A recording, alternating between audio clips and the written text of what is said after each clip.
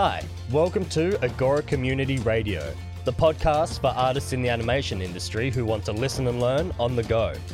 This episode is from our A Conversation With series, where we invite pros from all walks of our industry to have a chat with us about their background and experiences, and then we finish it off with a little Q&A from the audience. You can always head on over to our website agora.community to watch the full video, or if you just want to listen to what we think are the most interesting bits and pieces of these conversations, you can listen to the Agora Bytes clips on this channel. And now, sit back, relax, and enjoy this episode. Okay, so today we have a new guest. It's we've kind of had a trend of like kind of a tornado or an avalanche of DreamWorks directors in the house lately, which has been awesome. And now we're mixing it up today and going a bit more in the realm of video game animation, which is obviously near and dear in my heart. Not that this particular person is only lived in that industry, just that I think one of the things he's probably most known for is something related to the video game industry. We'll get into that. His name is Dan Root. He is from England, and which you will be able to tell by his amazing accent. I'm a bit of an accent aficionado, as you all know. I really enjoy people with accents. I don't know why, I just do. And accents are kind of funny in the sense that it's just something relative to what you're used to. But he is a veteran animator. He's worked in a lot of different industries. And I think the reason why he showed up on our radar is because, like so many other people we've had on our show, he has tirelessly thrown himself into the world of YouTube and is building amazing content on his channel called Video Game Animation Study. You may know of it. He's got a good number of subscribers, well over 100,000, which is quite an accomplishment considering such a niche area of interest. So people like JD and people like Sir Wade, he's just another one of these amazing angels that have just been sent to us to just share information and doing it in a way that's very consumable. So I'm very excited to have him on today. I'm going to bring in David as my official man in my wingman, I guess. Hello, David.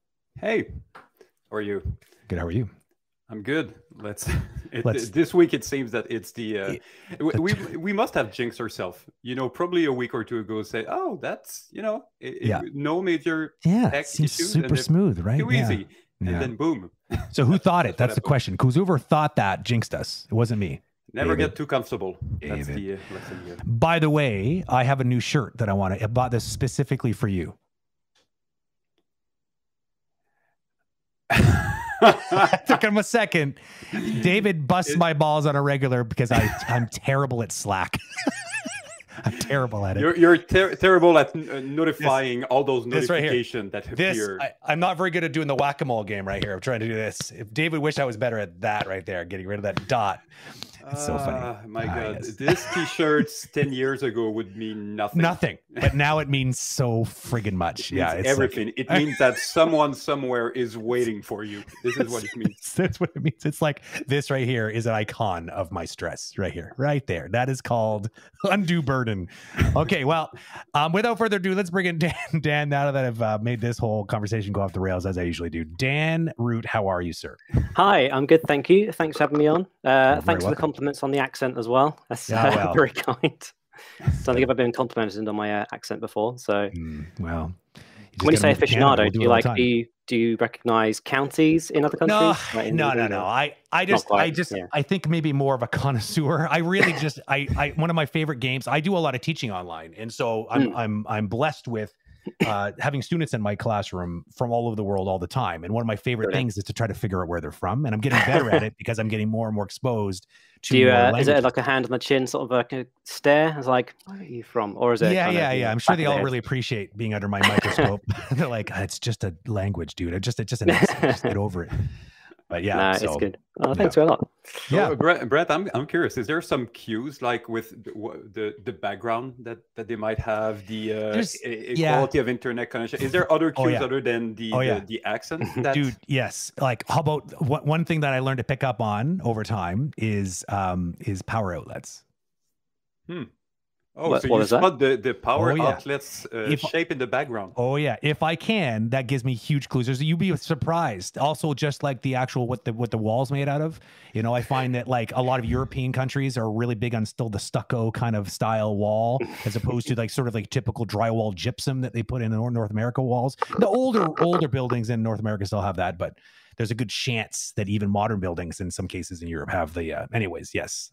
I'm the Sherlock Holmes of accents, and I'm going to find out where you're from. This was England from the funny Dowdo rail thing here. Do you have these in America? That wouldn't have really suggested anything super strong to me. Yeah, your room is particularly tricky because it's like, you know, like we're talking about this offline, but you've got a section off a part of your room for this I'm very cramped exactly. in So it's like you're you're playing a very close poker game with your cards close to your chest. So I would have had, but your accent gave away. So yeah. So welcome to the show. I'm super happy to have you here. It's going to be super cool to get to know, especially because David and I both don't know you very well. So I think it's really cool for us to get to know you as well. So it's awesome. Yeah, this is great. Thanks for reaching out. It's it's a really good idea. Just nice conversation, relaxed thing. Let's do it. Yeah, that's one of the things that we discussed before this stream. It's bring all kind of guests from a different area and have a little bit of the human aspect of what they're doing and why they decide to do what they do, and have some of the more human perspective on a very different profile in the industry. So I would just start by for some of the folks out there that don't know about you, and let's just try to keep it brief, but just a brief overview of your background to give just a little bit better perspective for the rest of the conversation we'll have afterwards. Mm-hmm. Well, I am Dan. I am a 2D animator primarily. I kind of dabble in a lot of varying aspects of animation. So I do a lot of frame-by-frame hand-drawn stuff, kind of on screens, and that kind of spans into small cartoons, into some visual effects for small indie games. I also teach animation as well, so I kind of do a lot of frame-by-frame teaching at my university. I also do motion graphics, but my thing that I think is got your guys' attention was my YouTube channel, which talks about video game animations. I've been doing that for a few years because it's just really interesting to me. Yeah. One thing, all right, well, let's dive right in. I would say one of the things that I felt that was super interesting, and there's first, where is this interest for 8 bits and 16 bits animation coming from? And it's not just that, there's definitely something, the aesthetic from the 80s, just in the introduction of the videos, and even your showreel. I mean, it's one of the best showreel introduction that I've seen. It is pretty awesome. Oh, thanst guys, if you want to look it up, just anyway, you know how to. Actually, A to the J just linked one of his video playlists, I think, in chat. If you're just curious, you can click right on it. Yeah, good. But so where is this coming from? Because it's pretty specific and it's pretty well done. I would say it's very well studied to be able to kind of do this kind of homage to the 80s like this. Thanks. Well, I mean, I think we all have this kind of nostalgia in us, for when we were younger. And I grew up, I was born in 1985, so my youth was sort of late 80s, early 90s. And I think just the things that make that impression on you when you're young, they just kind of stick with you. So if you find a passion there, then it's likely just to kind of just feed through in everything else you do. So I think it wasn't my fault. I was just super into 8-bit and 60-bit games, it just happened. Not your fault. Yeah. So it's you're a victim. You're a victim of the story. Yeah, exactly. I can't help it. It's just so I find that's kind of where that comes from, because my older brothers, they were the ones who had video games. They would borrow them off friends and everything. And this is, in the 80s, so people just borrowed games off people, and you talked about games in the playground. And so Mega Man was like one of the first games I remember playing, and just that was so tough. Love story. So such a tough game, especially the first one. The first two is I replayed it a couple of years ago just for fun. Like, wow, game were tough in the days. But we still managed it. Like, I'd spend a whole Sunday, trying to figure it out, and then I'd be like, yes, I did it. And it's weird, just kids have this different level of commitment to some things, especially like interactive media. But Well, it definitely felt precious. I remember the days. I don't know if your first console was a NES or a Super Nintendo, but for the NES, yeah. I have distinct memories of going to the equivalent of what was a Blockbuster, rent the console for a weekend. You bring back with this kind of suitcase, the most precious thing for you, and you have 48 hours of play. Yeah. That's probably going to be the only 48 hours of the month that you're going to have. And then you had the Link, like a golden cassette that was coming from it. It was a Mega Man, the Metroid, the Mario Brothers. And it was just 48 hours until the very end. So it really felt precious at that time. That's for sure. They really tried to pack in an experience back then, I think. It's funny when you said about the golden cartridge for Link. I know it's like Nintendo haven't gone back to that. Like they haven't released a golden Switch cartridge for anything. It's like, they could do that to Nintendo are kind of a toy company at heart. They could definitely promote that somehow. But yeah, it was just a perfect marketing coup. It worked perfectly. So which game would you say were the first? You mentioned Mega Man. Is there others that had a not necessarily an influence, but the first one that you remember that gave you this passion for a game and maybe even animation in general? Yeah, I think it was kind of the ones you often see. They're almost like kind of cliche choices, because it was Super Mario Bros. 3, like Mega Man 2, the Super Metroid, all these kind of just these trailblazers of their time, these ones that just, they made such an impact that it had an influence on the designers today, and that's where you see all these references and everything. So sometimes I feel like am I just kind of the same as everyone else enjoying these things, but like no, they were that good. That's why people enjoy them so much. But so there was, I'm trying to think like if there was a particular game.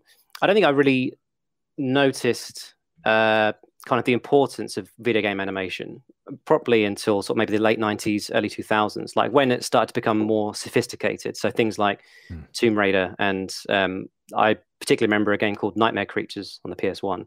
I was just kind of noticing a bit more, sort of, back then you didn't really notice it, but when you'd like change position, like snap from one motion to another, and there's something always twigged there. For me, it was Prince of Persia. That was the game that was like, that's interesting. Like suddenly, like animations became part of the game in a big way, right?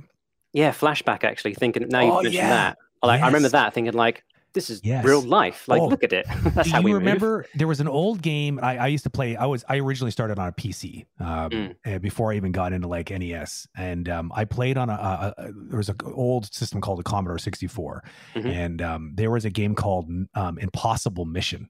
And this game, in many ways, felt like a predecessor to Prince of Persia because it also had a sort of certain flow to the animations, a much more realistic look. I'm sure if we went back in time and looked at it now, we'd be like, oh, how did I think that looked real? But at the time, it really, really was. Yeah, that's a huge step.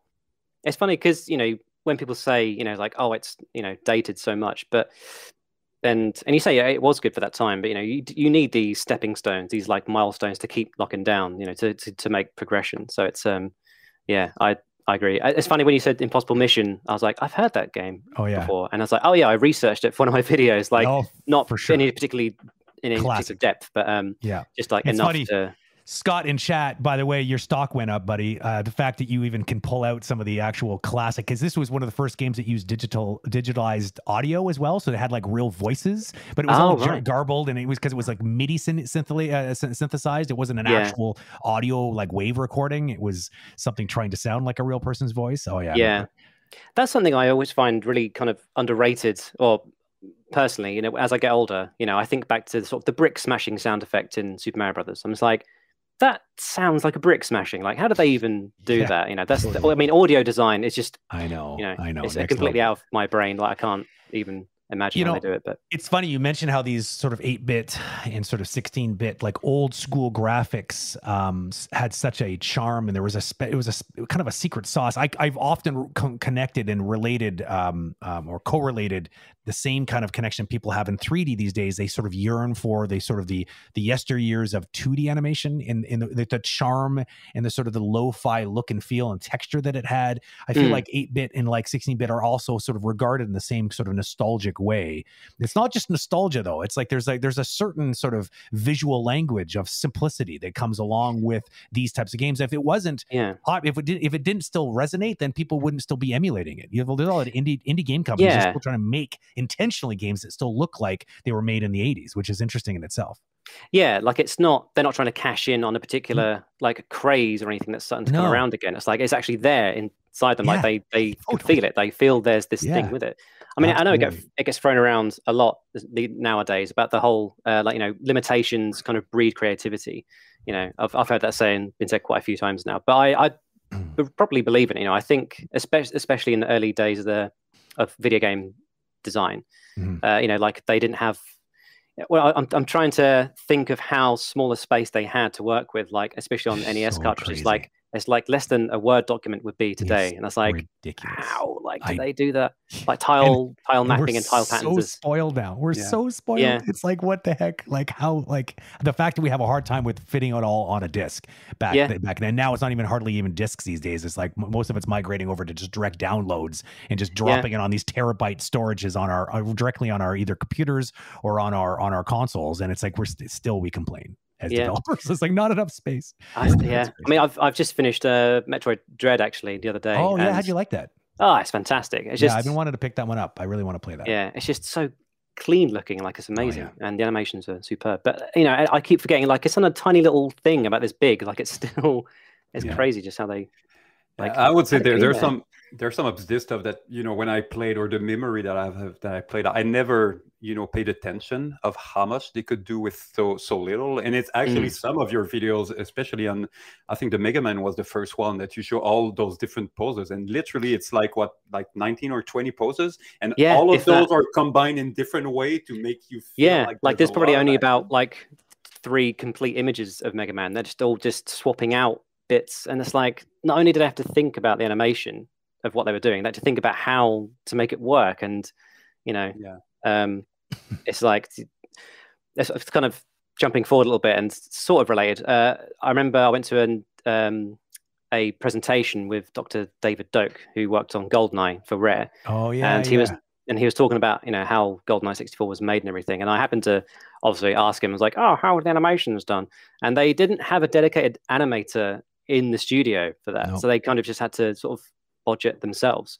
And it's just like crazy to think, back in that day as well, for the 8-bit stuff, they probably would have had to have been the animators and the coders and do a lot of other work. So just keeping all that in your head, I think back then would have been just even more stressful. It just makes me have more respect for that art form. And again, like you say, I think that's where that desire to kind of recreate it comes from. You want to give yourself those limitations. It's like it's like exactly those limitations, because as all creators know, that constraints are essentially the birthplace of innovation. Like you will always be more creative when you're forced to do something with so little. It's like, that's a problem I need to solve, rather than just giving all the resources in the world. It's like you're paralyzed with indecision because you don't even know where to start. But if you're backed into a corner and you have like a toothpick to escape from this sort of metal prison, you're going to come up with some pretty crazy ideas. So that was the sort of joy behind MacGyver. This whole conversation is becoming very 80s. It's like completely ostracizing most of the people that were born, anywhere after like 1990.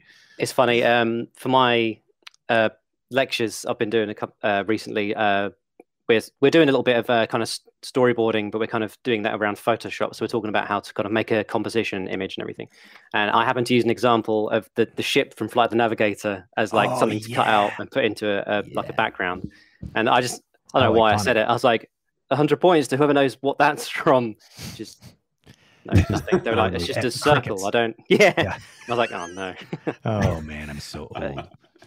So would you say that did you, maybe going to the creation of the channel, did you had in mind this influence of the 8-bit, 16-bit, and 80s while creating the channel, or it was more like, oh, I want to, share my thoughts on animation, and just naturally it led toward this direction?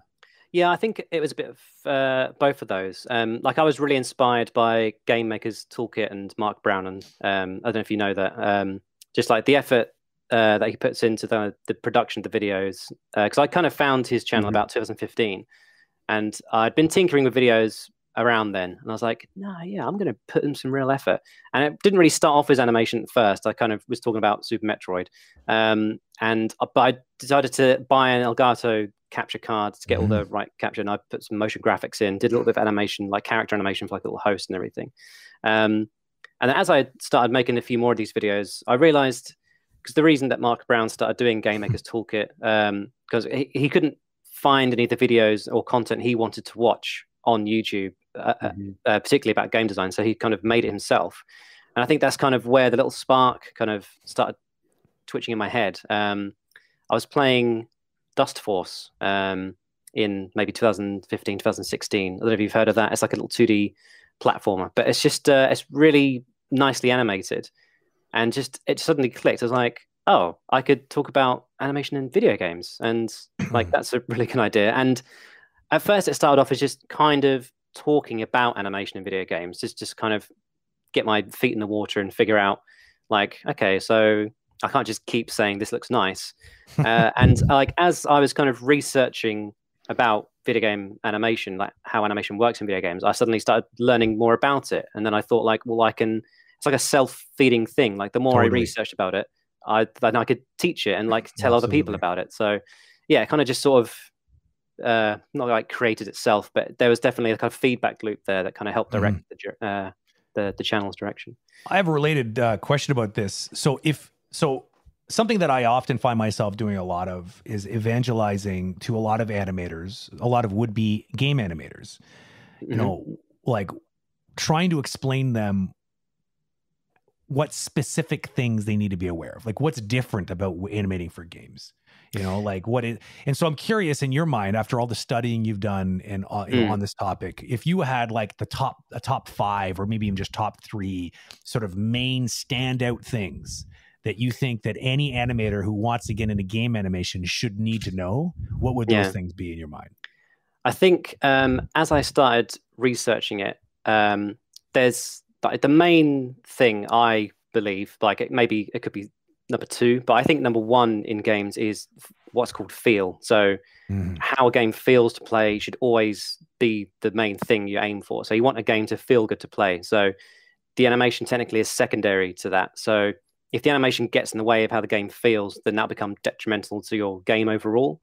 So something I realized as I was kind of researching this is that 2D game animation is harder to make more versatile animation for in games, especially with the advent of 3D animation. So things like Unity and Unreal, you can have, it's kind of difficult to explain, but you can have like almost like a gradient of animations which can apply to specific parts of the body.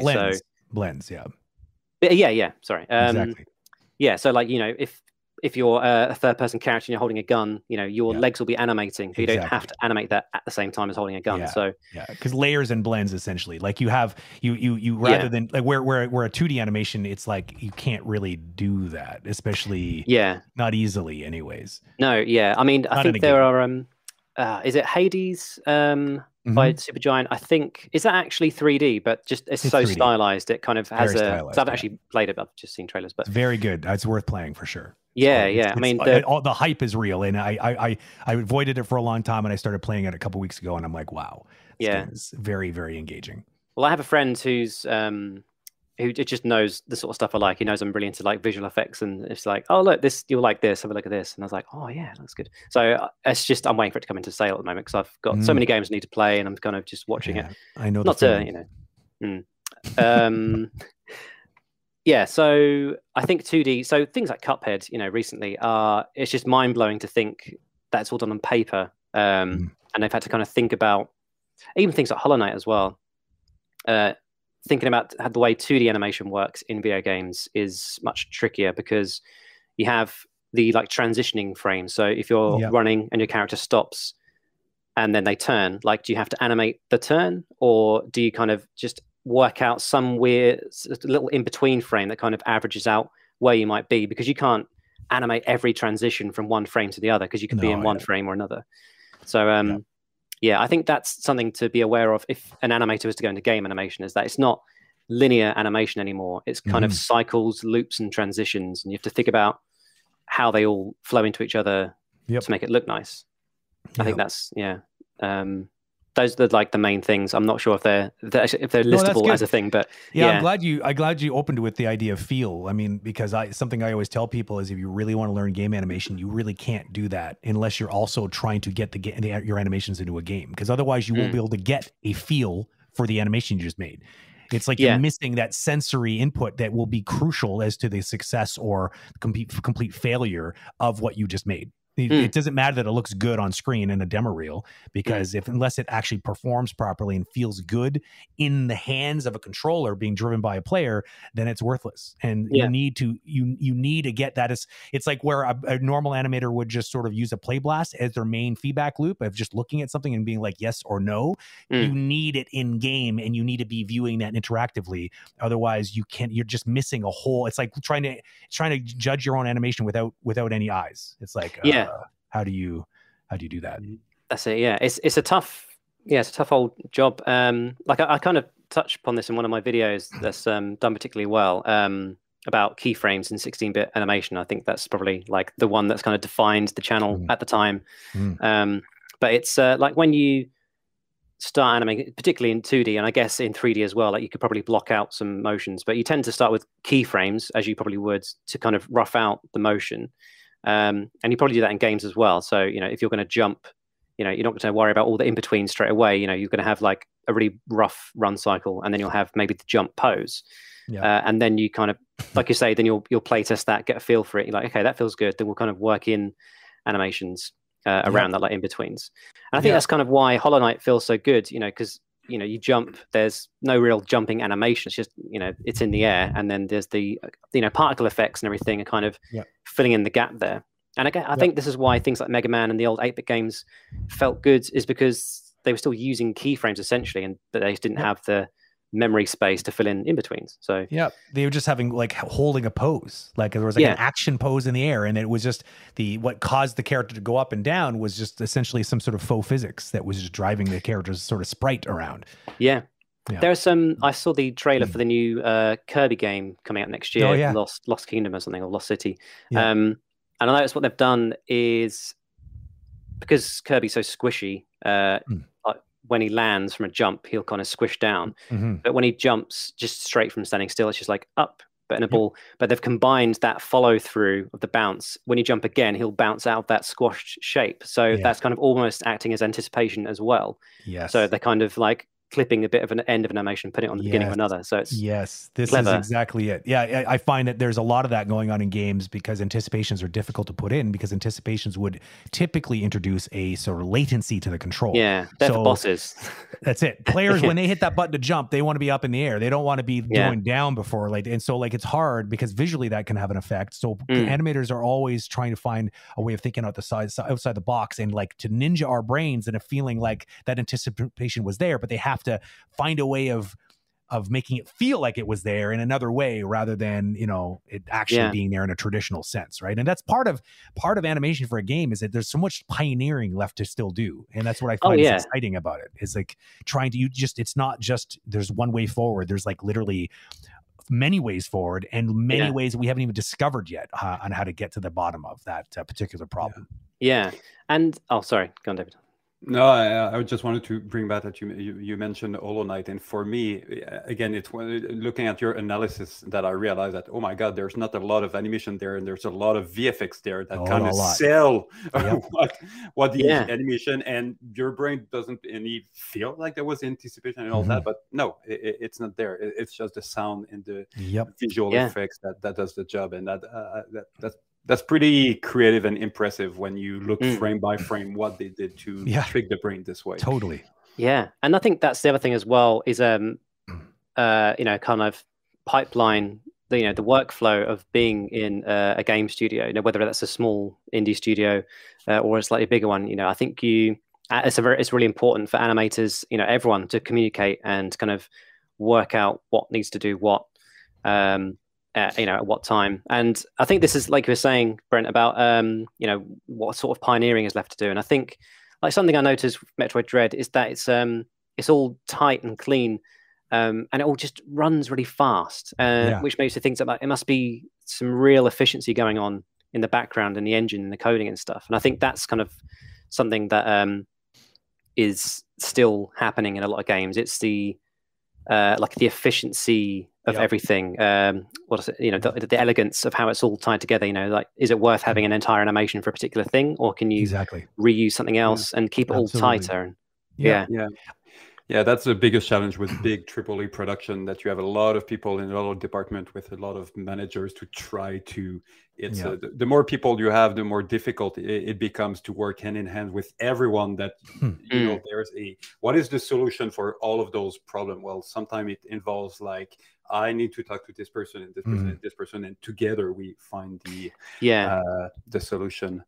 I was curious to ask, because we've discussed very briefly about some of the videos. How do you come up with the inspiration to work on those different videos? Is it just random? You play something like, "Ooh, that would make a good video," or is it more like, "Okay, I need to make a video. What is it going to be? How is it?" What's the process? It's a bit of both.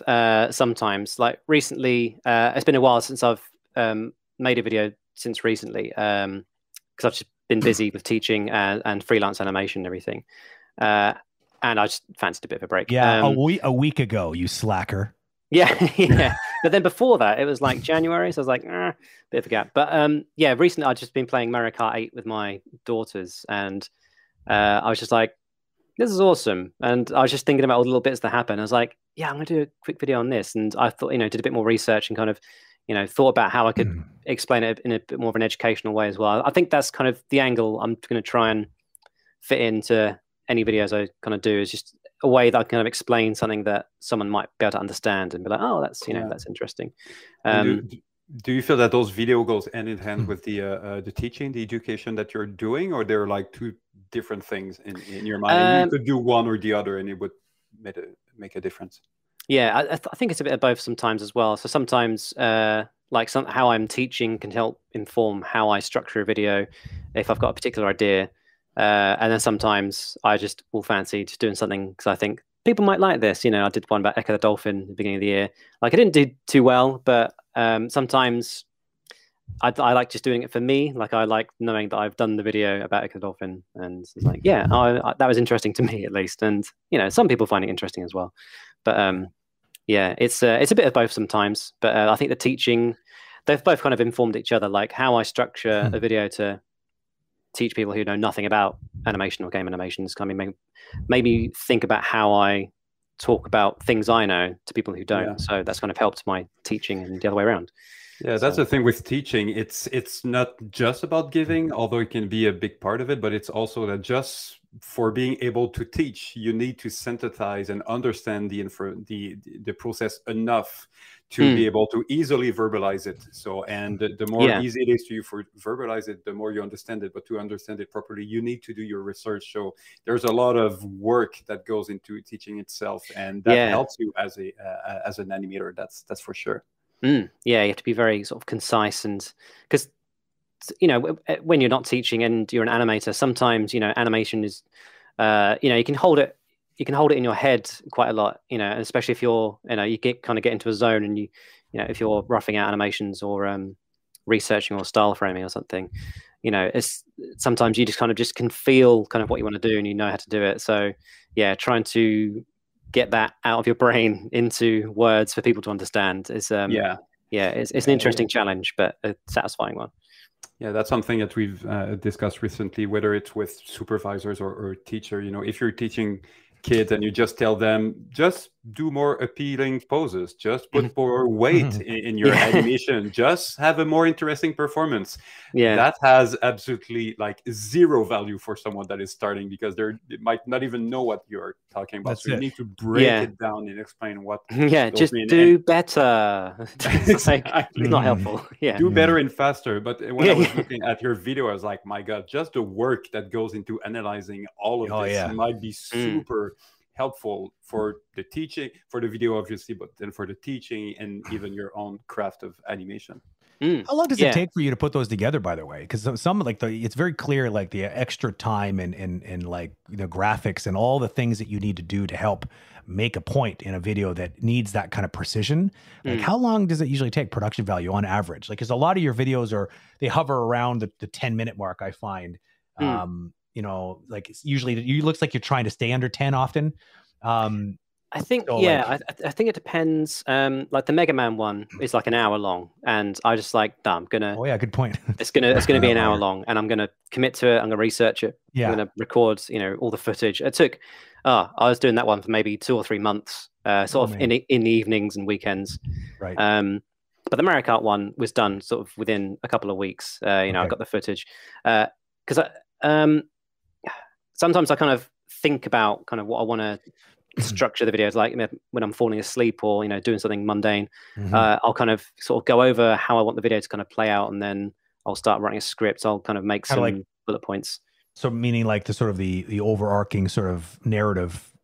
Yeah. Kind of so I'll kind of think about like, you know, I'll talk about things, and then often sometimes forget to write it down. So like, what was I thinking? But you know, I'm interested to make a video about Metroid Dread. So I'm kind of in the process of figuring out, right? Because I don't like doing the same thing all the time is my other problem. Like I like to keep things kind of fresh and interesting, which is why I've got 100 different video intros every year.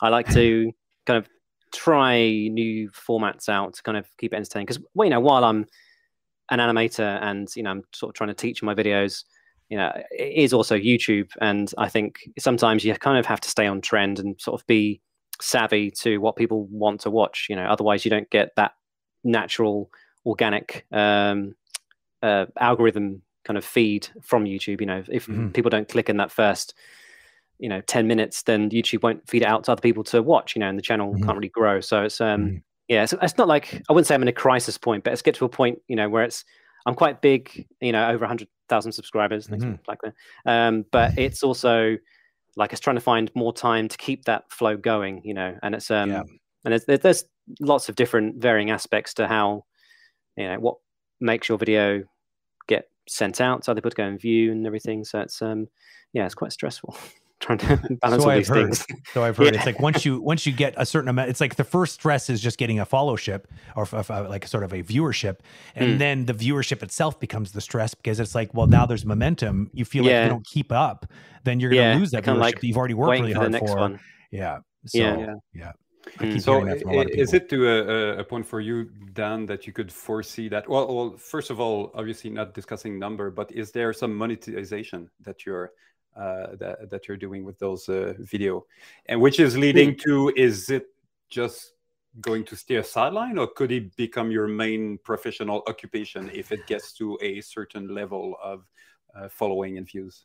I'm not sure. I actually don't think it'll ever get to a point I could live off doing YouTube videos in the same way other successful channels are able to do so. But similar to the thing where I don't like doing the same thing a lot, I enjoy sort of different challenges. And I think if I suddenly find myself reliant on doing YouTube videos, then I don't know, I'm worried I might come to resent it, and then I won't enjoy doing it, and then I'll make worse products, and then it'll just kind of have this horrible kind of effect on the quality. So I'm kind of enjoying the sort of the mid flow I'm at the moment, where it's like successful enough, but I'm not kind of reliant on it. So it's kind of a nice place as a third. So there's like the freelancing, and that is so animating, being a professional animator, and then there's a teaching on the side, and there's this other thing that is building. Yeah, like a little bit of pocket money. Yeah. But at the same time, that is informing the two others, because it helps with the teaching. It brings you new knowledge that can influence and inspire your own animation. So all of them are feeding each other. And also, it's a form of networking as well. Really, you know, I've got to know quite a few people through doing YouTube. It's kind of helped inform my so I tweet a fair bit as well, and I'll tweet like little mini tutorials about how to do certain things, and you know, that kind of has got like a following from that as well. And you know, I've gotten some jobs through people I've met through YouTube and Twitter and stuff. So it has a lot of effects. You know, there are a lot of kind of effects that come from it. You know, you know, meeting people. That's something that we've discussed in the last few weeks as well, that, you know, the more and more people are going towards freelancing for obvious reason. And when you're a freelancer, you become almost like a mini, you're entrepreneur, your own company, basically. Yeah. And that comes with branding. I mean, if you put yourself out there, if you show work, I mean, you are probably one of the more extreme example of creating a successful YouTube channel with sharing video that some of them I've seen more than 1 million people. But that's something that will become more and more important. Maybe not to the level of success that you've had so far with this channel, but at least you want to have more opportunities, put yourself out there, create some content, make connection, create those little 1-minute tutorials, share them on LinkedIn and YouTube, and one thing is going to lead to another, and you have no idea, but the project that you'll have the opportunity to work on 2 years from now is actually going to be the butterfly effect of what you're doing today. Like, so the seed is here somewhere, and then further down the line, there'll be it's like delayed gratification at some extent. But I'm just glad to hear that yes, the videos that you did had an impact on your animation career, even if those are not directly related at all. I think so. It's like, it's not just for like, not for nothing, it's not like I was I'm bored, so I'll make a video. Like, I've actually thought about the impact the videos could have on people. I've had some comments on videos saying, this is amazing, it's really helpful. There's a lot of aspiring animators who will watch some of the videos and they'll kind of say, this is fantastic, this is kind of what I wanted to know, this was something I was struggling with. So I think that's kind of validation itself. Like, I'm glad that even if it's just 1 or 2 people that it kind of helped out, that it helped them out. So that's it's a good feeling. I think your most successful video, at least in terms of views, was the Metroid video that got I think 1.6 million, right? That was. I've got like a little side passion about kind of how atmosphere is created in games, and specifically Metroid. And I just kind of started this little side series, kind of separate from animation, but kind of it's all about like aesthetics and everything. And Metroid Fusion was just one of those old games that just kind of just hit everything just right for me at the age I was when I was playing it, and just how it accomplished it. Again, like the 16 and 8-bit kind of style, they just pushed what they could do with the hardware and the sound design, which was brilliant. And and clearly it's resonated with a lot of people. Like, a lot of people feel the same way because it's people watch it and comment on it and everything. Did you crack the code a little bit of how can you predict how well a video is going to do? Can you say, oh well, this video had more than 1 million views for this reason, and I knew that this one would only have like 25K, but it's fine? Do you start to have perspective of what is working and what is working a little bit less? I kind of anticipated that the Mario Kart video wouldn't like do well as such. 10,000 views is a fair old amount of money. I mean, it's not views. A fair amount of views. The 1 million views, that's a fair amount of money. But it's like it's nothing to to sniff at. But I can usually tell if it's going to do well or not, depending on the kind of content. Because I think now I've kind of worked into this kind of, not like a corner, but I can tell if it's something that's going to be a bit too niche, then people probably won't care. Like the Echo the Dolphin one didn't do particularly well either. But I knew that if the one about Mega Man was going to do fairly well, because most people have heard of Mega Man. And I knew that people would be interested in that. And Metroid videos tend to do fairly well on my channel as well. So that's I'm sometimes worried, like, if I do a Metroid video, that's going to be like the 10th Metroid video I've done. And I don't necessarily want to be like a Metroid channel, but I can't help it. I just like it. So it's So back to your point, if your main motivation was to have the maximize on the views because it's your main source of income, then your motivation will be, okay, what is going to be the most popular video, instead of being, okay, what am I passionate about right now, and what am I really inspired to be working on? Sorry, so if I wasn't, if like the spreadability of the video wasn't an issue, is that? No, if the YouTube channel was your main source of income. Also, if I did actually have to, then your motivation would be what will be the most popular video, instead of being what am I really inspired to share right now with the community, even if it's pretty niche. Yeah, I honestly don't know, because the way YouTube kind of the algorithm works. It depends on a lot of things because you have these analytics you can kind of check on your channel to sort of see how it's getting fed out when you publish it. Kind of things, it kind of correlates things that are trending as well. People will put kind of tags in their videos. So I think if I were to actually push and make the channel, push like 1 million subscribers or something and make it a reliable source, I'd probably go for big releases, like big game releases, and kind of talk about the animation in those. The only thing stopping me doing that mostly is like the time I have, obviously with my family and freelancing, and the time I have to play the games and just how much they are as well. Like I can't buy huge games every month either. I think that's the other holdback. Because I was really interested.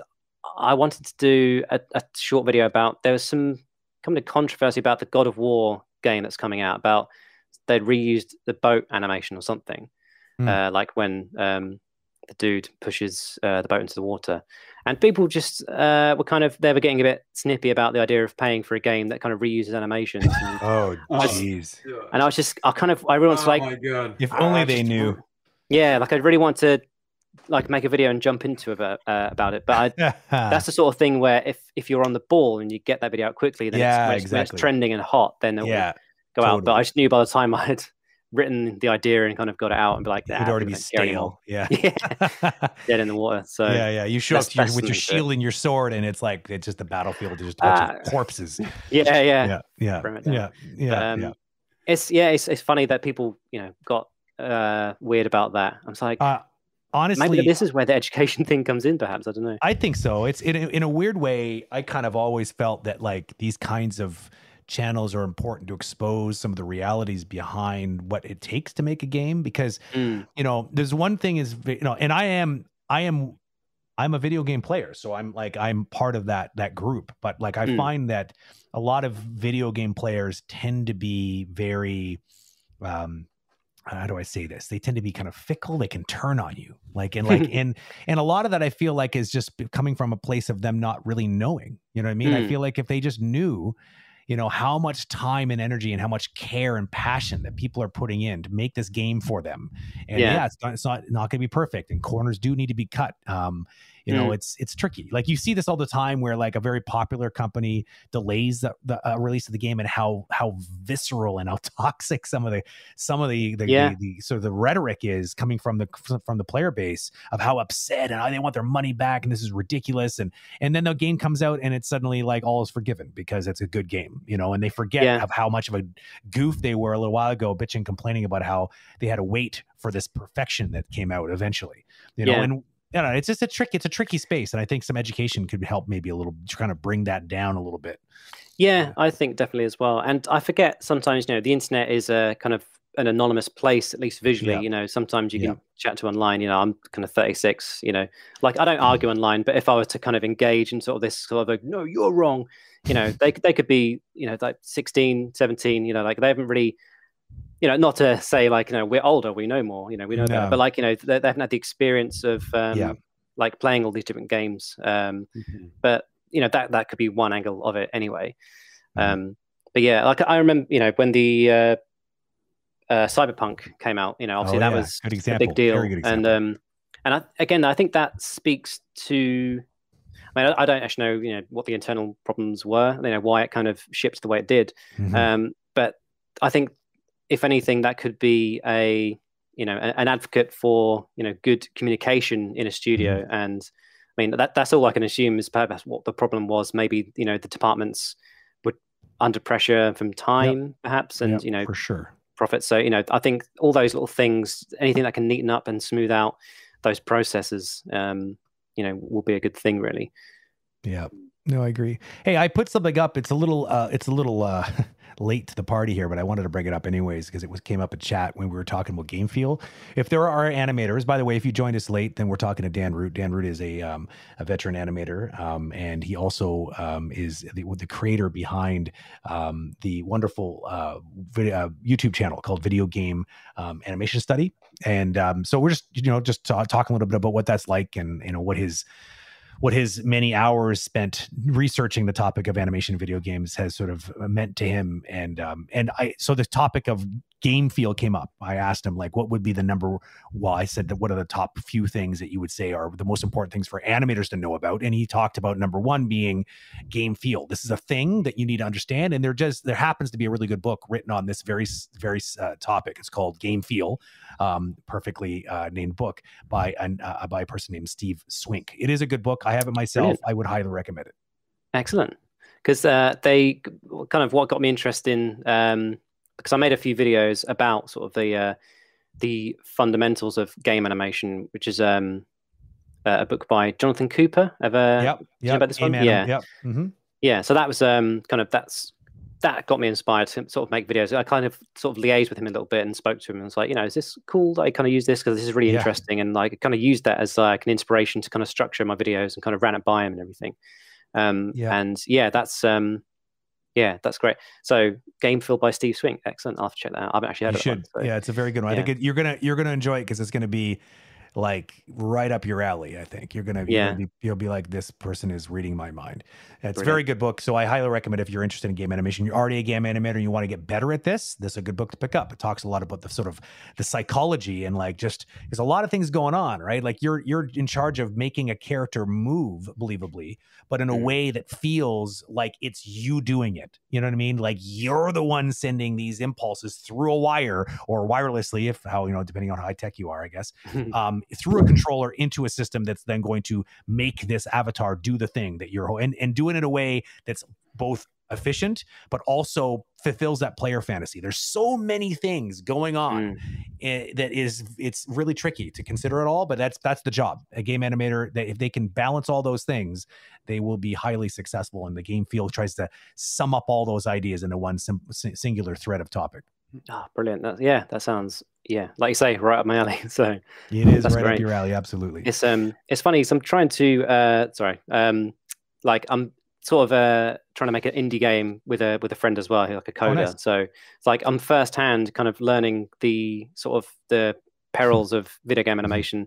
I think something that I think is more important to animators, and something animators need to be okay with, it's just starting again. Like if something's not working, you got to be okay with just sort of scrapping the idea. If it's just not working, it's like you just start again. You'll often find, because I'm trying to work out the fine tuning of this little run cycle for a character, and I did the keyframes, and I was like, that looks awesome. I'll do some in betweens. So I was like, that looks trash. I've ruined it. I've like added too many frames now. So it's definitely an iterative process. It really is. You cannot go in it with the idea of just making this beautiful thing that you're going to shove into the game. It needs to be, how can I put something in that's very draft that will give the basic core under like the staging of it, like the timing and the overall feel. And then just see if you can like the game I like to play when making the game is to say how minimalistic can you be with that first iteration so that you're not wasting time on polishing things that are going to get thrown away or changed entirely. Yeah. It's a really interesting experience. The very, very, like you said, iterative sort of approach, because it's like the iterate on a regular Maya session is like you animate, play blast, review, animate, change, animate, review. And it's like that's closed loop, but it's like in a video game is just, it's the other thing that happens in a video game is then suddenly another feature comes along and then it totally is like, oh no. Oh man, what I thought used to work now doesn't work so well because, or like they want to add something like, oh, you want to be able to shoot while in the air while jumping? Oh, well, yikes. We didn't build it in a way that would even make that like look good at all. So we have to rethink that and unpack that. And then, so it's just amazing how many things can change all the time in a video game. Yeah, definitely. I think something else as well is, do I keep cutting you off, David? I keep seeing like, am I? It's all good. Go on. I was just going to say, like the tools available now to just anyone. Like, you can just download Unity for free and start working on it. I think with Unreal. Yeah, I'm a big advocate of just put the tools out there for people to use. As accessible as possible. Like we were saying earlier before, the pre-roll, like accessibility is definitely the theme for the last 5 years, and I think that's only a good thing. Give people the tools, and they'll do wonders with it. I think. Yeah. Yeah, I think we live in an era that education is, it's not all free, but it's more accessible than ever. You have those software that you can find, and often you can have, educational version for free. You have those game engine that are provided for free. This is why I think maybe it contributes to why I hear that some people are offended that a boat animation in Game of War might have been reused, that they're offended by that. I'm like, what about all this opportunity and free stuff to be creative and show us what you can do instead of whining in your couch? I mean, there's many things that are worth complaining about, like the culture at some studio and how some studio are treating their employee, and how people are behaving with each other. But in terms of complaining about the final result of a game, I mean, I understand that gamers are passionate, but just don't buy it. There's so many games. Don't buy it. That's it. They're going to be fine. They don't need your $60. I don't know. People waste a lot of energy kind of moaning about things. People like to moan about things, I think. And they like to know that people have seen them moan about things. And that's another thing about having a YouTube channel. You get to see that side of things. I mean, I just ignore that stuff. I never engage in it. It's not worth my energy. But people do. I don't know where you would have the time otherwise. Oh, yeah, exactly. I think I'm pretty sure if you did a research, the correlation between the amount of time that you spend on bitching and arguing with people online and your creative output on the other side, they must be like, Oh yeah, there's impacted by what. Yeah, for sure. And Brent, I think that we've spoke enough about Jonathan Cooper on this stream to bring him to the. I am going to try my best. It was hot when he first put out his second edition of that book, because for those who do know that book that Dan had referenced, there is a second edition he just released very recently, which has been updated with a bunch of new juicy stuff. So I do highly recommend that book. It is great, and I will reach out to him again, see if I can get him on. I think he was when I spoke to him, he was. I mean, it's hard, right? Because when you work for a video game company and you're as public of a figure as he is, I think he has to always ride that line a little bit to try to make sure that he doesn't, draw maybe too much attention to himself. And he's already drawing a lot just by putting out books and stuff. And he's a very vocal guy. I worked with him a couple times, never directly, but over at Ubisoft. He's definitely knows what he's talking about. And I'm sure he's also got a website that's, I would say, one of the go-to places on the internet for video game animation related stuff. It's just called GameAnim.com. Pretty easy to remember. So you should head over there and show Jonathan a little bit of love. So we'll see if we can get him on the show. That'd be great. Oh yeah, we'll have him on the show. One day he will be here. One day he will. He'll come. Let's maybe go see if there's a few questions from chat. There are a few. Yeah, it's a good idea. So we have a question here, which is a great one. It's from Sergey Shutko. Here it is. Sorry if it was already asked, and it wasn't. So that's awesome that you were asking it. Dan, where did you learn? Like, did you learn somewhere? Yes, okay. So you use all the studying of animation. You're an animator, but this thing that often isn't talked about is where did you pick up the skills to produce this amazing content that you put out there? Is this something self-taught, or did you learn this in school somewhere? Well, I learned a bit of Premiere when I was at university studying animation. So I had the basics of, sort of. I think. That's the thing, like having the basics to learn on. So like cutting footage out, moving it around, changing the audio. That was just kind of a base skill I learned at university. But there's, like I said earlier, there's some very good kind of free resource videos that people put out, for like I was saying earlier about the tools, giving people the tools to do stuff, and then they can create further greater things as well. So, there are great YouTube tutorials about how to use Premiere. But a lot of it is just through experimentation myself with the software. Because I have the Adobe suite myself, so I use it kind of every day for my job. So it's a bit of learning from university, a bit of tinkering with it myself, and just kind of naturally kind of developing those skills as I go. Really. Did you spend some time looking at other content on the internet and be like, oh, I like kind of how they're doing it, and you sort of maybe try to emulate that a little bit, or just sort of come up with your own style? Yeah, well, I said earlier that the Game Makers Toolkit channel by Mike Brown, that he was a big inspiration on me putting quality into my videos. So that was kind of an inspiration. That's like very kind of video essay style videos. A lot of production quality there for sure. Yeah, definitely. And I was also really interested in, because I remember watching the old Ego Raptor videos, Aaron Hansen from Game Grumps. Like he did animated sort of reviews, and that was kind of where I started with the videos. Like I had a little animated host talk about the video, and eventually that just got too much work. I was like, I can't animate another character again. That's going to take months. So I eventually dropped the little animated host idea. But that was something that kind of inspired me as well, just kind of make it a bit more engaging and entertaining, I guess. Yeah, and the animated host would be such a great idea, but like, man, oh man, like just the thought of the extra time we would have to go into doing that is just terrifies me. It's like, I can't afford a studio to animate that for me. Yeah, it's just, exactly. Okay. Yeah, I think it's funny to think that, you know, you want to learn how to make video for YouTube, go on YouTube and search for how to make video. That's exactly right there. Yeah, you're already in the right place. I find it also interesting. You know, you talked about accessibility and cost. Like you're using the Premiere Suite, which is justified by the fact you have a pretty good following on YouTube, so you can probably just pay for that. Obviously, from what you make off of the YouTube monetization, I'm hoping.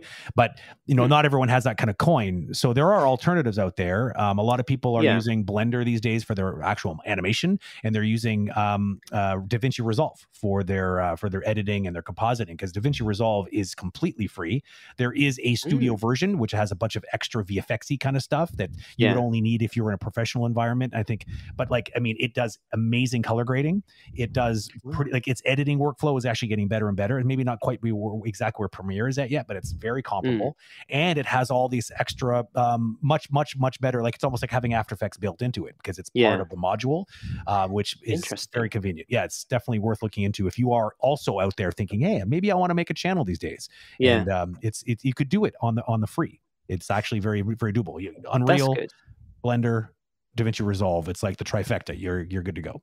Yeah, because something I always try to look out for as well is you know, like cheaper alternatives for those starting out. So I trial sort of different animation software. So I use a lot of like Rough Animator on iPad, which again that's just being on iPad is like fairly sort of out there. But there's like Clip Studio Paint. Is there a thing called Critter? I've heard some I kind of talk to my students as well, because obviously they're looking into cheaper alternatives. So yeah, it's good to hear like Blender can do 2D animation and everything. That's like, it's crazy. Cool. Like Blender, and it's not just this, but Blender, even the sculpting, if you're into, like, if you're not in animation, but you're into like modeling characters, the sculpting is very, very, very mature. The skill set, the tool set there. So it's comparable. And some people are like switching from ZBrush. I think most people are probably going to stick with ZBrush because it's still the industry standard and it's still better at a bunch of things. But like for people that are just starting out that don't need the best, there's a free option sitting right there. And most of those skills you're going to learn are going to be very portable over to ZBrush anyways, if you needed to upgrade to ZBrush. So definitely something you should be considered. Absolutely. Now there's one, of course, disadvantage of, like, the advantage of having Adobe Suite is that you comes with all the other things. Like if you're getting the whole suite, right? But like, it's you get all the other things like Animate and all these other things that you may or may not even need access to. But. Well, because I share the suite with a friend. You get 2 logins, so because there's a lot of design stuff. So that has kind of split the payment, so it's not quite as expensive. That's smart. Very smart. But he's kind of into the design stuff, so he uses like InDesign and Illustrator, and then I use the animation stuff. So it's kind of it feels justified, sort of for sure. The usage. If you're a student, by the way, there's a pretty hefty discount for the Adobe Suite. So you should also consider that. Student or teacher, actually. You're a teacher at university. I hope you're getting well, maybe you can't use it because you're actually using it for your channel, maybe. I get like student licenses for other stuff, like Toon Boom. I'm able to kind of use that because that's a very expensive piece of software. It sure is. That's actually homegrown here in Quebec, actually, Toon Boom. Oh, no way, really? Yep. Oh, and I love the Storyboard Pro component of the Toon Boom sort of suite. If you've never used Toon Boom before, it's really probably the industry standard for actually 2D animation production. Like they must make shows on that and stuff. Yes, that's it. Exactly. Yeah. And it started with it was a very powerful digital ink and paint tool. They just expanded it. Like Harmony is like a full featured suite where you can actually animate and finalize with the digital ink and paint as well. It's if you can get your hands on it, it's pretty good.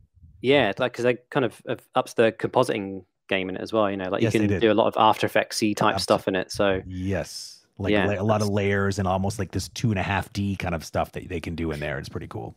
Yeah, it's really fancy. Yeah. I got another question that rolled in here. If you wanted a career in video game design / development, where would you even start? This is the question.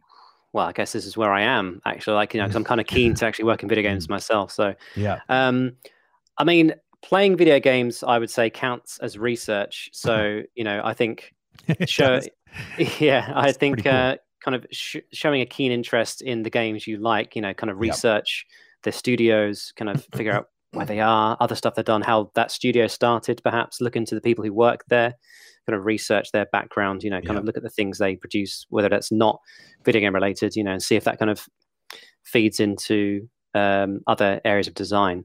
And I think, it depends what area of video game development you want to kind of dive into, because, coding and, front end and back end stuff are very different things, not saying that like back end stuff isn't creative, but I think you need to have a different type of mind to do the coding and everything. So it depends if if you're doing front end visual stuff. I guess being a creative is as a good starting point. So if you're into illustration or art of any kind, that's a good place to start building a portfolio from.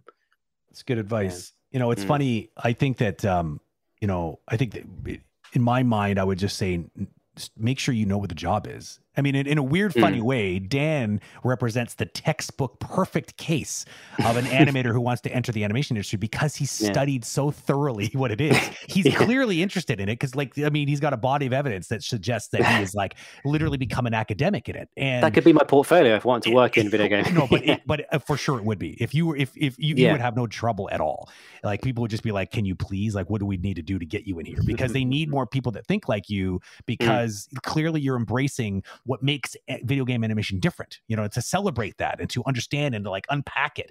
And I think a lot of people try to get into the job, and they're maybe not even really interested or not familiar with video game culture and what they're even like they don't even play games. And also they just have zero concept as to what the actual job is as a video game animator, or the things we touched on in this conversation. So I would say start there. Make sure you learn what it is. Yeah, I would say, and that's something that we touched before, because I had the chance to work both in animated feature, VFX, and video game. And in video game, one of the things that is very different with the others is the amount of impact that you can have. So an animator can have a great idea for a level that's going to have.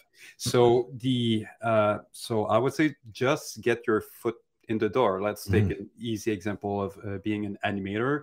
Get a video game studio, get into gameplay animation team, and then start from there. And if your interest is to maybe become a level designer because you like to create puzzles and stuff that, well, hang out with those people and talk about them, and be interested and share your ideas. And one thing might lead to another, and after a year you might slowly migrate to this other department. But even if you started from an ice animation, but it could be character design, it could be there are some people that just did they entered by being a QA testing game, as they were studying, and when they finish, it was their gateway to get in. So just get in somehow, figure out what is going to interest you, and slowly steer in this direction. And if there's any industry that allow those horizontal move from one department to the other, it's definitely video game.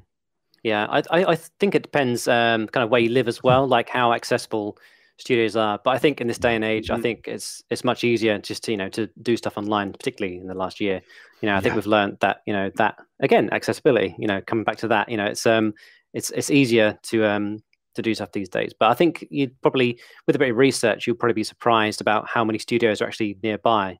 I forget there's quite a few game development studios in Cambridge, which isn't too far from here in Norwich, and obviously you have all the varying Rockstar studios. Is it actually the Rockstar North, who make GTA, are actually in Scotland, or are they actually mostly in America, or do they have?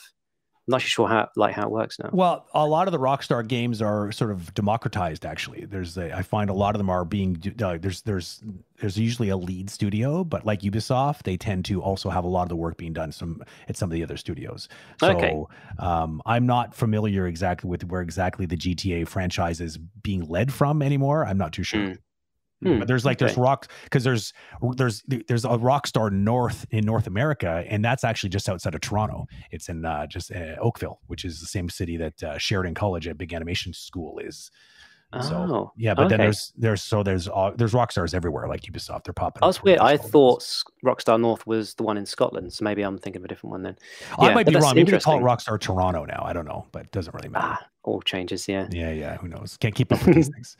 I have another one here from none other than Scott Hewitt, who's our community manager. Actually, he's always got the good questions. This is one that's perfect for you, Dan. Just got myself a tablet to start practicing digital art. Can you suggest any resources for learning 2D effects? I've seen the books called Elemental Magic. Also, any idea where I could get feedback on my work? Oh wow, yeah, a lot there. Yes, Elemental Magic is fantastic. I can recommend that. It's because there's 2 books that are out. I think there's Elemental Magic 2. I've kind of skimmed Elemental Magic 2, and I think it's the first one, Elemental Magic, is I think that's a good starting place. Like it covers a lot. It covers a lot of varying effects. The second one, I think it focuses a lot more just on particularly water and fire. So it's a little bit more closed off. But let me think. I've never heard of this book. I'm looking at it right now. I'm going to put a link up in that. It's an Amazon link. Yeah, I don't think I have it nearby. Because books is another thing I'm massively interested in, like art books, animation books. Like I've just got a shelf just full of, I know, like too. Yeah, like I got the special edition Metroid Dread for the art book, and it's just it's like that thick. It's like got loads of cool artwork in there. Yeah, so that's definitely a good one. There's a lot of Twitter profiles. There's a lot of animators on Twitter who post little animated tutorials. Jason Tom Lee is one that springs to mind.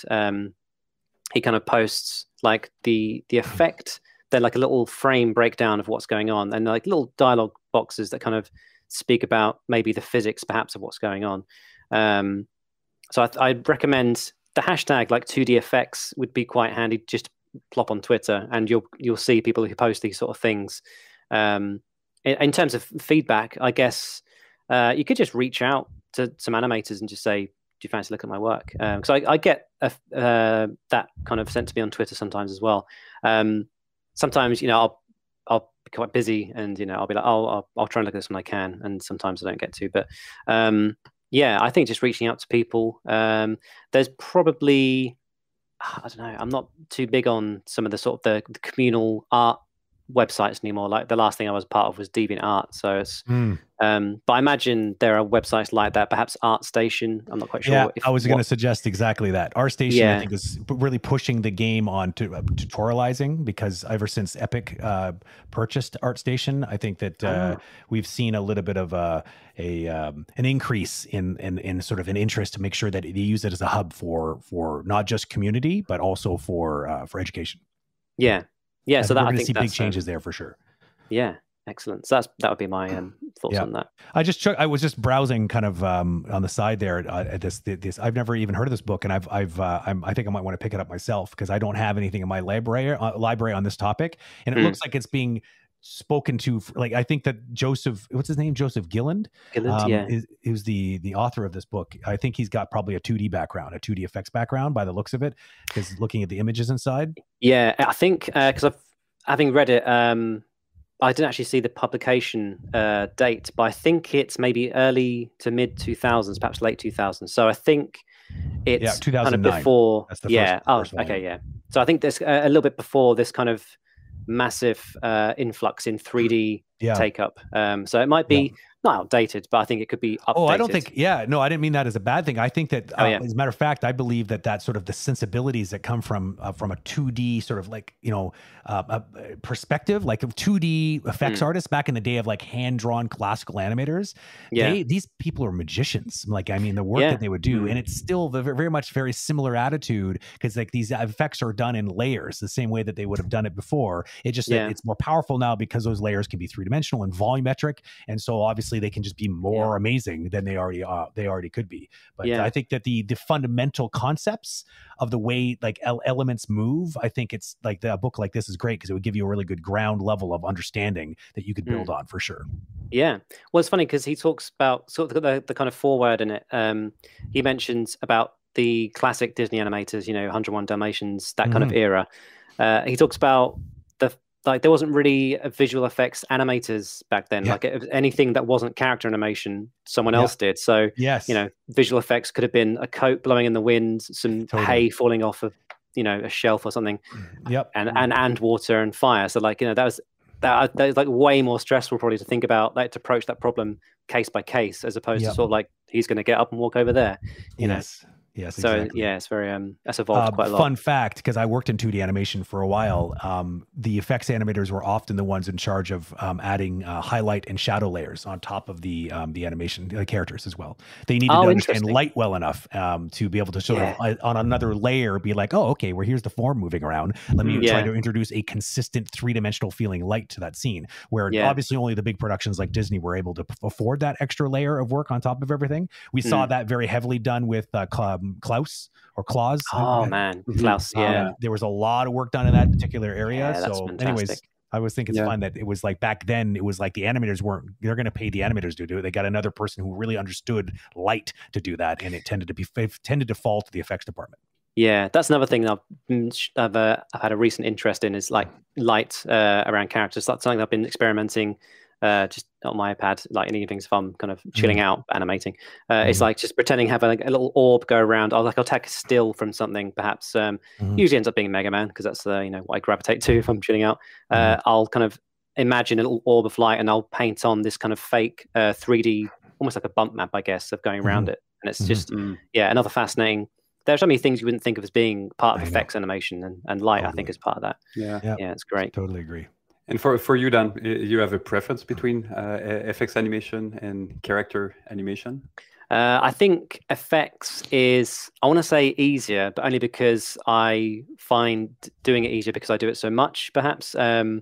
Like character animation is, maybe just for me, character animation is quite complicated, but like I can sit down and kind of animate fire at any point and I'll do it and I'll be pleased with them. Like, yeah, that's awesome. And so satisfying. And that's just something I just kind of just love doing. So I think effects is kind of where my passion is at right now.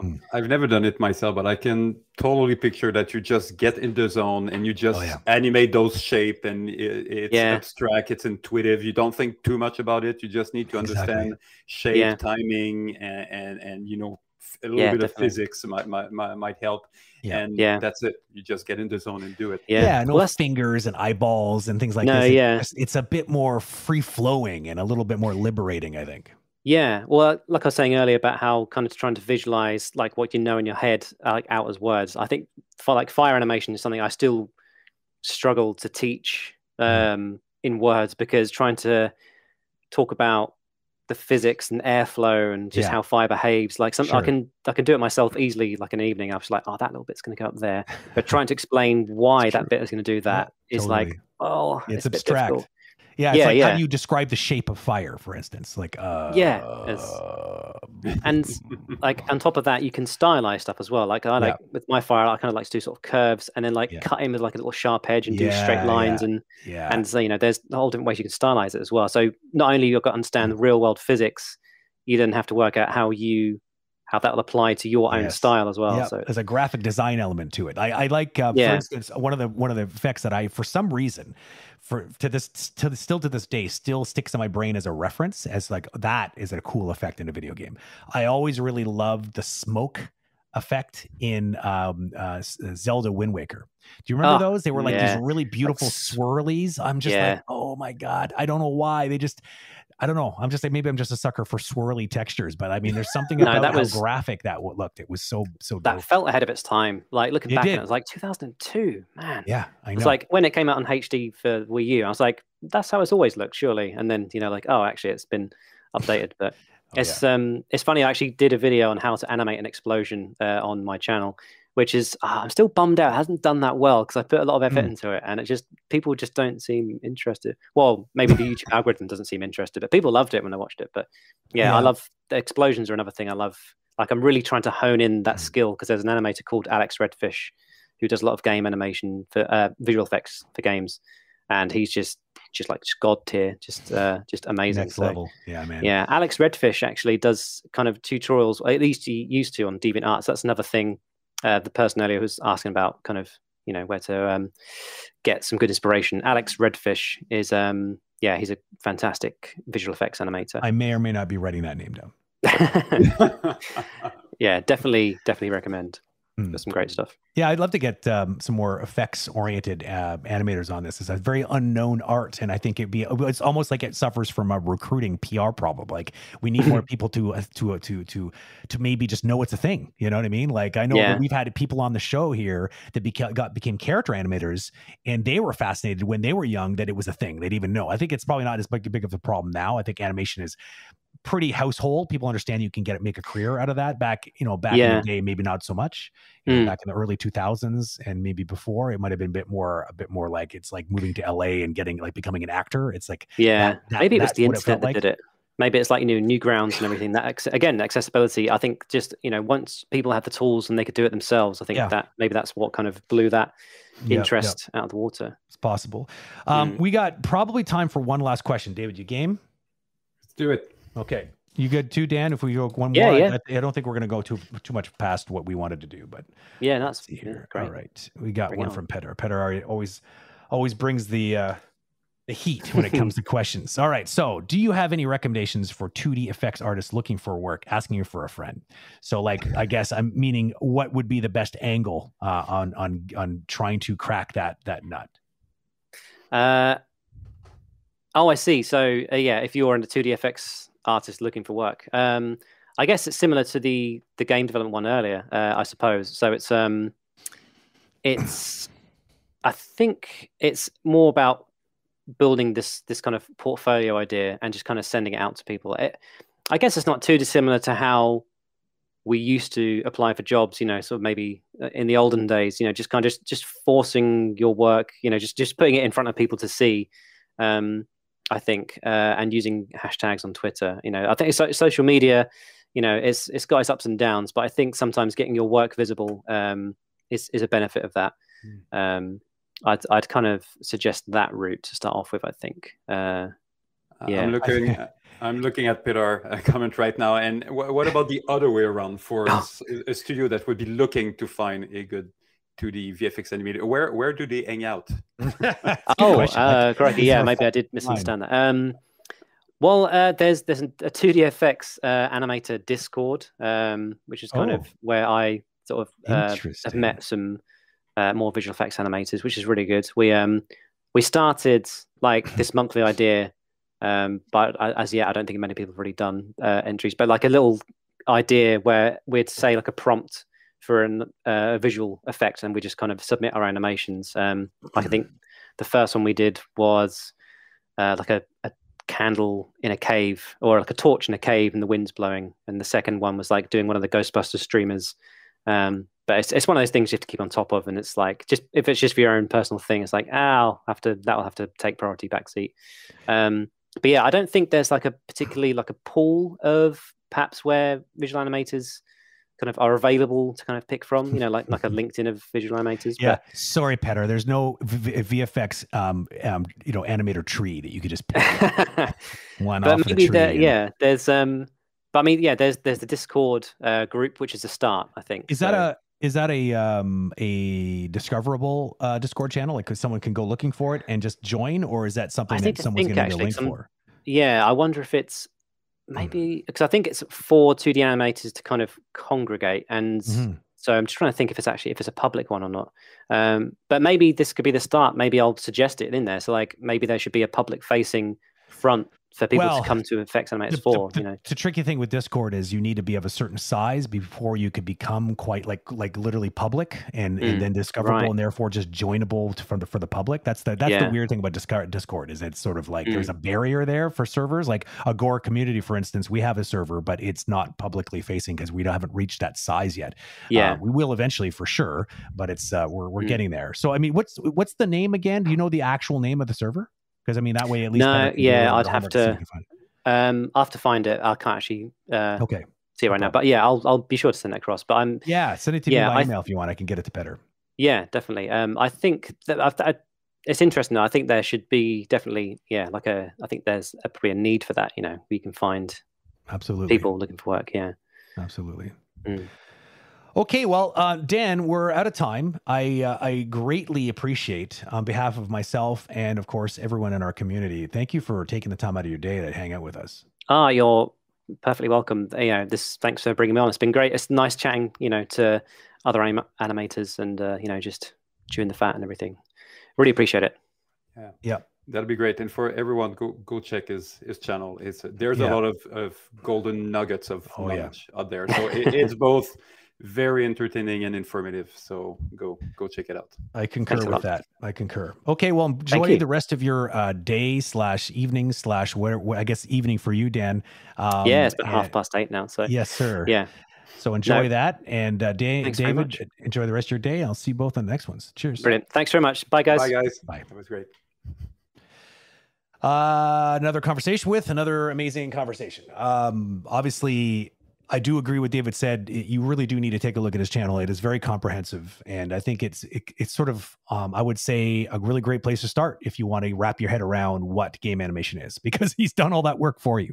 So if you go and you could think of it like a cheat sheet if you want to go and really get up to speed very quickly, and if that stuff kind of excites you, then you probably belong in game animation. You know what I mean? It's not for everybody. I'm not going to lie. You hear me say this all the time. I'm a broken record, but you should definitely do the homework to understand what it is. And because it is very particular with regards to how the process is and how iterative it is and things you need to think about. And if you are like me, I tend to think like an engineer. I really like that part. It's like it's a puzzle every single time. It's not just about emotions. It's about emotions and action and reaction and latency and like feel. Essentially, it's much more. Many more dimensions to it than just shape and form and timing. So it's definitely quite the thing to master. And if you're into those things, if that excites you, then you should definitely plunge right in. But educate yourself a little bit first, because it's going to give you a little bit more. It's going to prepare you better for building a really good demo reel and being able to communicate really nicely in an interview. I do have a fun little announcement for everybody that is completely unrelated to the conversation we just had. And that is that I know this is a little bit late in the game, but we did. We first of all, we've started having conversations about another event that's happening. We had a really big one back in February, and so it was so well received that we are definitely thinking about doing another one. We don't exactly know what the form is. We haven't completely put our notes together and brainstormed exactly what it is, but we are putting together another really cool event. But we do. And thank you, Petar. Thank you for plugging my animation class. You're very nice. It's true. I do teach over at iAnimate. I teach an intro to game animation. So if you do want to invest in a sort of a deep dive in that, then I'd be more than happy to see you over there. We have a shirt. And this is for the Anim Bingo series that we did, which was a follow-up to our 24-hour animation challenge. And this was for people who won bingo. So you will be getting these things. We've had our team reaching out to people that were winners. We've been doing it via Twitch, so directly like the Agora community. If someone reaches out to you as Agora community on Twitch, then please do respond, because we're looking for your mailing address. We know that it's not the ideal scenario. We're going to be looking for better ways of doing this, so you don't have to reveal your public or your private information to us. Trust me, we're safe. You don't have to worry about us doing anything weird with your information. But we understand that it's not the greatest way of doing it. So we're looking for a better way of making this happen without you having to disclose that. So as you can see, it was so funny because I showed this to my daughter. I'm like, I'm in there. Do you see me? And she's like, there was no hesitation. She knew exactly who I was. There was no prompting necessary. She's like, well, that's you obviously right there at the top. So we have caricatures of pretty much all the characters that showed up. There's Jacob there at the bottom center. We have the Dave, have you not seen this yet, David? This is the first time you've seen it? Oh man, it's so awesome. So actually, the person who actually ended up designing this was our one and only Tabitha, who often moderates our channel, and you'll see her around Agora community a lot on the Discord and stuff. And so she put together this really awesome like bingo, sort of design, which and a bingo design, which incorporates a lot of the fun things that happen during those Anim Bingos.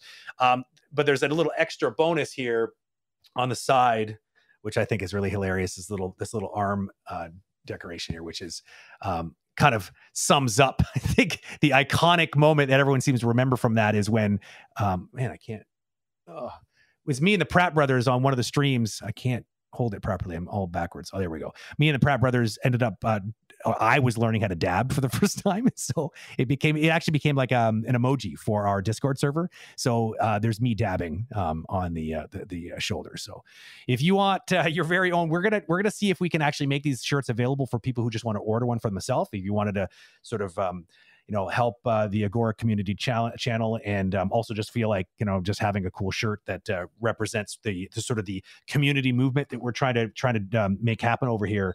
We'll try to make that public available and have that set up for you at some point. So so hopefully there's something special for you crab nuts, by the way. So when you get yours, I would love to maybe get a photo or something like that so people can see what that little surprise is. I'm not going to reveal it. I think it's special. I want you to be the first one to see it for yourself. Okay, so and the reason, by the way, that Crab Nuts has something special is because, well, he's become kind of a character in himself, but also because he's been participating a lot, and we want to recognize him for that. And probably most importantly and more relevantly, he won more times we thought were humanly possible. In those, he showed up to most of the Anime Bingo nights, and he won pretty much every single time he showed up. I don't know how. I don't even understand. So we made him a special shirt to represent that phenom like animation bingo ability. Okay, so that's it for me. I'm going to sign off. Stay animated, and thank you for being part of the community. Cheers. Thanks for listening to this episode. We hope you got a lot out of it. Agora Community is a free resource for artists in the animation, visual effects and gaming industries, providing daily educational material, free rigs and assets. We also have a range of experts you can purchase affordable animation reviews from to help you level up your skills. You can check it all out at agora.community. Don't forget to follow us on Instagram, Facebook, Twitter and LinkedIn for updates on upcoming conversations and free animation quick tips. So, until next time, stay tuned and stay animated.